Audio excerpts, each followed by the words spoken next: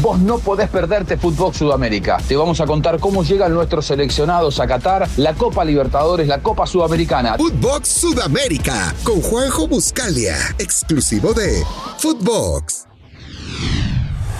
Esto es Footbox Today. ¿Qué tal, Footboxers? Hoy sábado 10 de diciembre te contamos las noticias que tienes que saber. Zona Tri del Mundial. México se prepara. Los gobiernos de México y Qatar han comenzado con la transición de la Copa del Mundo de cara a la edición 2026. A través de la Secretaría de Relaciones Exteriores, México ha recibido información relacionada del análisis de amenazas o riesgos que se puedan suscitar en la próxima justa mundialista, además de planes y entrenamiento de las fuerzas de seguridad, protocolos de vigilancia, logística, despliegue en estadios, avenidas, metros, centros de entrenamiento y espacios de descanso de los representativos que participarán en la siguiente edición. El sueño sigue intacto. Se disputaron los dos primeros duelos de los cuartos de final de la Copa del Mundo. Ambos enfrentamientos se definieron en la tanda de penales. El equipo de Croacia eliminó a Brasil tras ganarle 4-2 en la tanda, mientras que Argentina dejó fuera a Países Bajos 4-3. Las grandes figuras fueron los arqueros Dominik Livakovic de Croacia, el cual detuvo 2 penales, al igual que Emiliano El Dibu Martínez, portero argentino. Argentinos y croatas se verán las caras en las semifinales. Esto dijo Lionel Scaloni, técnico del albiceleste, tras este importante triunfo. El partido estaba para eso, estaba partido de cuarto de final y al final son cosas que suceden en la cancha y quedan ahí. Pero sí que nos jugamos con uno menos cuando no teníamos la pelota hoy.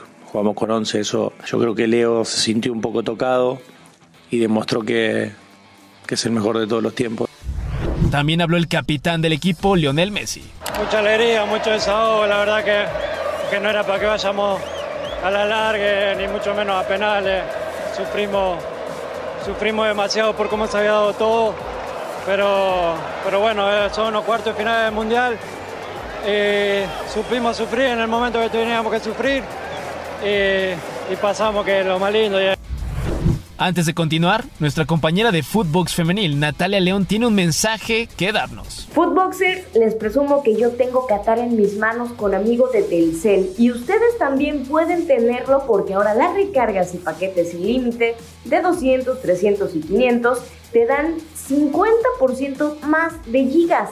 Y lo mejor es que con Telcel tengo la mejor red con la mayor cobertura y velocidad. Adiós al Scratch, Duoro. Después de la eliminación de Brasil en la Copa del Mundo, Neymar dio a conocer que su continuidad en la canariña está en duda. Todavía tengo la cabeza caliente y no pienso con claridad. Decir que este es el final en la selección sería precipitarse, pero tampoco garantizo nada. Así lo aseguró la estrella brasileña.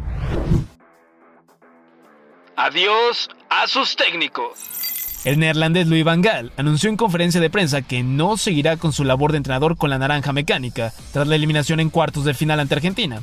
A su vez, Tite, entrenador de Brasil, hizo lo mismo después del juego ante los croatas.